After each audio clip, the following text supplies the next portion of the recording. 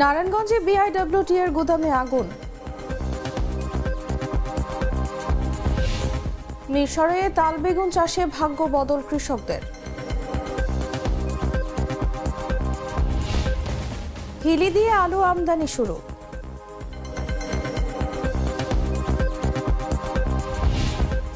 Web matrix র্যাঙ্কিংয়ে দেশে তৃতীয় অবস্থানের রাবি। খাদ্য সংকটে ময়লার ভাগাড়ে বক।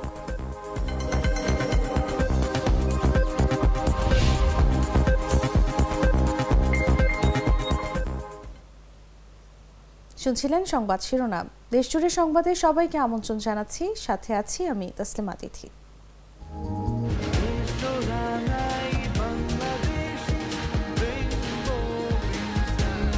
রেইনবো পেইন্টস, ছড়াও জীবনের রং। এবারে চলে যাচ্ছি পুরো খবরে। নারায়ণগঞ্জে বিআইডব্লিউটি এর গুদামে মজুতকৃত প্লাস্টিক পাইপে ভয়াবহ অগ্নিকাণ্ডের ঘটনা ঘটেছে। শনিবার দুপুরে শহরের খানপুর এলাকায় এই অগ্নিকাণ্ডের ঘটনা ঘটে। এ সময় আগুনের লেলিহান শিখা চারদিকে ছড়িয়ে পড়ে। আগুন নিয়ন্ত্রণে ফায়ার সার্ভিসের 7টি ইউনিট কাজ করছে। Narayanganj fire service and civil ডিফেন্সের উপসহকারী পরিচালক ফখরুদ্দিন আহমেদ বলেন, আগুন নিয়ন্ত্রণে আমাদের 7টি ইউনিট কাজ করছে।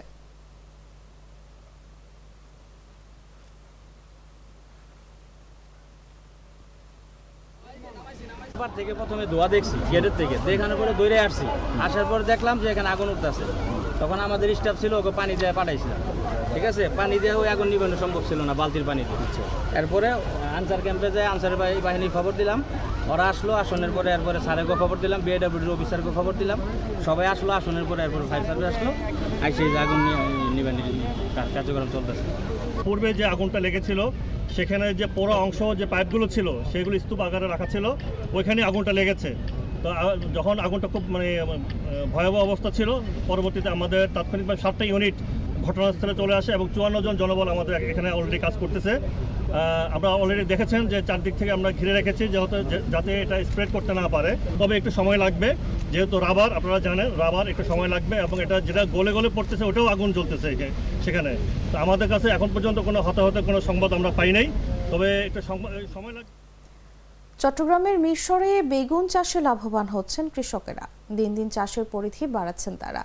এখানকার উৎপাদিত বেগুন এলাকার চাহিদা মিটিয়ে ঢাকা ও চট্টগ্রাম সহ দেশের বিভিন্ন শহরে নিয়ে যাওয়া হচ্ছে। বছরে অন্য সবজি চাষ করলেও শীত মৌসুমে বেগুন চাষ করেন অনেকেই। অনেকে আধুনিক পদ্ধতিতে উচ্চ ফলনশীল তাল বেগুন চাষ করে ভাগ্যের পরিবর্তন ঘটিয়েছেন।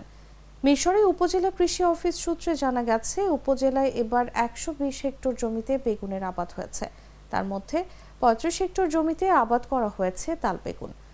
উপজেলার জোরারগঞ্জ, দুর্গাপুর, মিরসরাই সদর ও খৈয়াছড়া ইউনিয়নে বেশি বেগুন আবাদ হয়েছে। গত 1 মাস ধরে বাজারে বিক্রি হচ্ছে এখানকার উৎপাদিত বেগুন।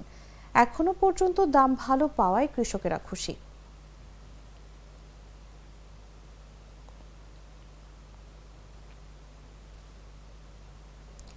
দেশের বাজারে দাম স্বাভাবিক রাখতে হিলি স্থল বন্দর দিয়ে ভারত থেকে আলু আমদানি শুরু হয়েছে। শনিবার দুপুর 2:40 25 মেট্রিক টন আলু নিয়ে একটি ট্রাক প্রবেশের মাধ্যমে দেশে আমদানি কার্যক্রম শুরু হয়। মেসার্স মুক্ত এন্টারপ্রাইজ নামের আমদানিকারক প্রতিষ্ঠান এই আলু আমদানি করেন।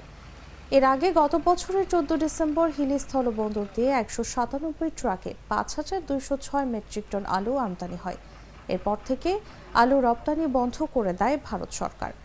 পরদিন থেকে দেশের বাজারে পাইকারি ও খুচরায় আলুর দাম বাড়তে শুরু করে। উদ্ভিদ সঙ্গ নিরোধের উপসহকারী কর্মকর্তা ইউসুফ আলী বলেন, হিলি বন্দরের 52 আমদানিকারক 32,000 মেট্রিক টন আলু আমদানির অনুমতি পেয়েছেন। এদিকে দুপুরে হিলির সবজি বাজার ঘুরে দেখা গেছে, ভারতীয় আলু আমদানির খবরে বাজারে গতকালের তুলনায় কেজিতে 8 থেকে 10 টাকা কমে 25 থেকে 30 টাকা কেজিতে বিক্রি হচ্ছে আলু।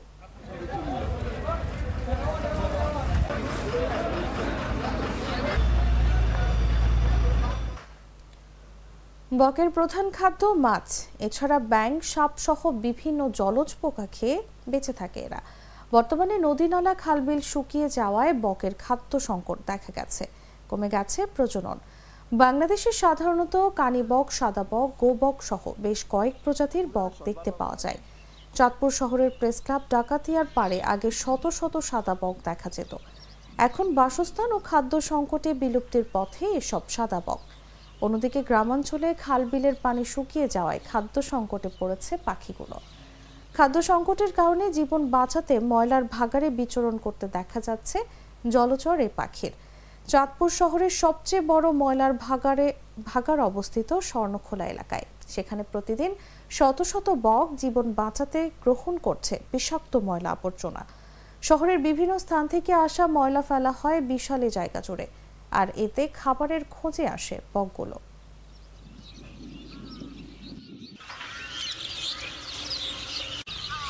দীর্ঘদিন দেখতেছি যে সকালবেলা বক আইয়া এখানে খায়, আর এই এলাকায় বক থাকে। আশেপাশে কোনো জায়গায় খাওয়া না পাওয়ার কারণে বকও খায়, এই বিষাক্ত খানা গরু ছাগলও খায়।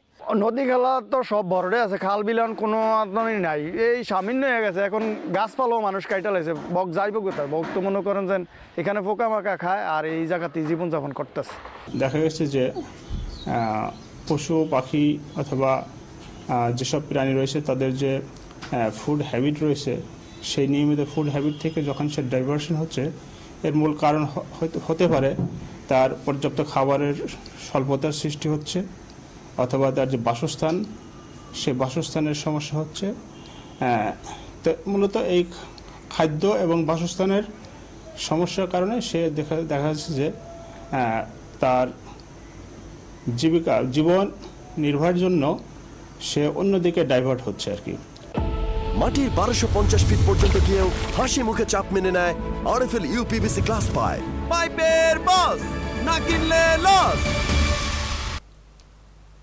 শিক্ষা ও গবেষণা ভিত্তিক প্রতিষ্ঠান ওয়েব ম্যাট্রিক্সের র্যাঙ্কিংয়ে বিশ্বের সেরা বিশ্ববিদ্যালয়গুলোর মধ্যে রাজশাহী বিশ্ববিদ্যালয়ের অবস্থান 1406তম এবং বাংলাদেশের সেরা 170 পাবলিক ও প্রাইভেট বিশ্ববিদ্যালয়ের মধ্যে অবস্থান তৃতীয়।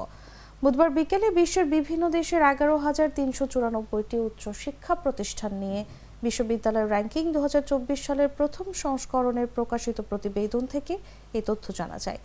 এর আগে 2023 সালের প্রথম ও দ্বিতীয় সংস্করণে রাজশাহী বিশ্ববিদ্যালয়ের অবস্থান ছিল দ্বিতীয়।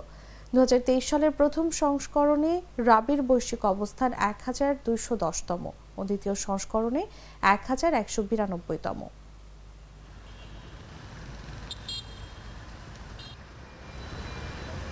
র্যাঙ্কিংয়ের ক্ষেত্রে অনেকগুলো শর্ত এখানে মানতে হয়। শিক্ষার মান, গবেষণার মান, শিক্ষার পরিবেশ সব কিছুর দিক বিবেচনা করা হয়। নিয়োগ প্রক্রিয়ার ক্ষেত্রেও এই বিষয়টা গুরুত্বপূর্ণ, কিন্তু আমাদের বিশ্ববিদ্যালয়ে প্রত্যেকটা বিষয় প্রশ্নবিদ্ধ। সঠিক কোয়ালিটি সম্পন্ন শিক্ষক এখানে নিয়োগ দেওয়া হচ্ছে না। শিক্ষকদের যে মান, সেটা ধীরে ধীরে অবনতি ঘটতেছে।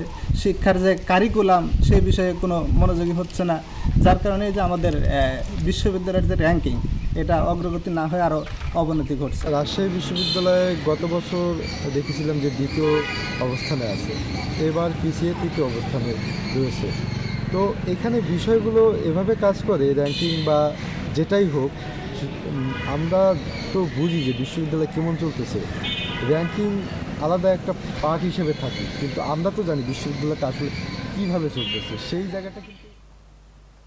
পাবনার বেড়া উপজেলার কাগেশ্বরী নদীর পাড়ে কৈটলা গ্রাম। এই গ্রামেই 6.5 বিঘা জমির উপর গড়ে উঠেছে পাখির অভয়াশ্রম। পাবনার বেড়া উপজেলার কাগেশ্বরী নদীর পাড়ে কৈটলা গ্রাম। এই গ্রামই 6.5 বিঘা জমির উপর গড়ে উঠেছে পাখির অভয়াশ্রম। এখানে রয়েছে আম, কাঁঠাল, পাপনা, দেবদারু গাছ এবং ভারতীয় পার্সিমন, গাউভি-সহ দেশি বিদেশি অনেক গাছ। সব গাছই লাগানো হয়েছে পাখিদের কথা চিন্তা করে। এভাবেই নিজের বসত ভিটাতে পশু পাখিদের জন্য ব্যক্তিগত উদ্যোগে অভয়াশ্রম গড়ে তুলেছেন আকাশকলি দাস।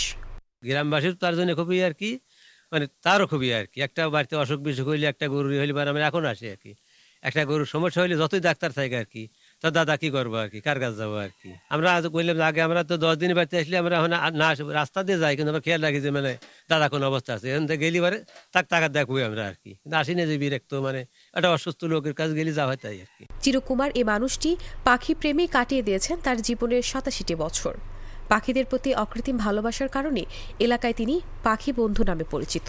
মানুষের প্রতিও তার দরদ আছে, কারণ যদি কোনো মানুষও যদি অসুস্থ হয় হ্যার কাছে এসে পরামর্শ নেয়, দাদা এই ব্যাপার এই সমস্যাটা হয়েছে, কি করলে ভালো হইব, হে পরামর্শ দিয়ে দেয় কি অমুক ডাক্তারের কাছে নিয়ে যাও, হে সব মানুষ নিয়ে যায়। তার প্রকৃত সেবায় সাথী হয়েছেন ছোট বোন ৬২ বছর বয়সী ঝর্ণা দাস। তিনিও ঘর সংসার করেননি। এদেশে আত্মীয় স্বজন বলতে আর কেউই নেই তাদের। যারা আছেন তারাও স্বাধীনতার আগে চলে গেছেন ভারতে। পুরনো মাটির 4 চালা ঘরে বসবাস করেন 2 ভাই বোন। আরেকটি ছোট দোচালা ঘরে চলে ভাই বোনের রান্না সহ আনুষঙ্গিক কাজ। আমার নাম প্রচার হোক এটা আমি চাই না। আমার প্রচার আমার যেটুকু ওটুকু হয়ে গেছে অনেক আগে, আমার আর এখন প্রচারের দরকার নাই। কালকে আমি চলে গেলে পর আর কিছু নাই। পাশে 2টি গোয়াল ঘরও রয়েছে। তাদের ঘরের বেড়ার সঙ্গেও ডালি বাঁধা রয়েছে পাখিদের জন্য। তবে বর্তমানে পাখির উপস্থিতি কয়েক বছরের তুলনায় কমে গেছে।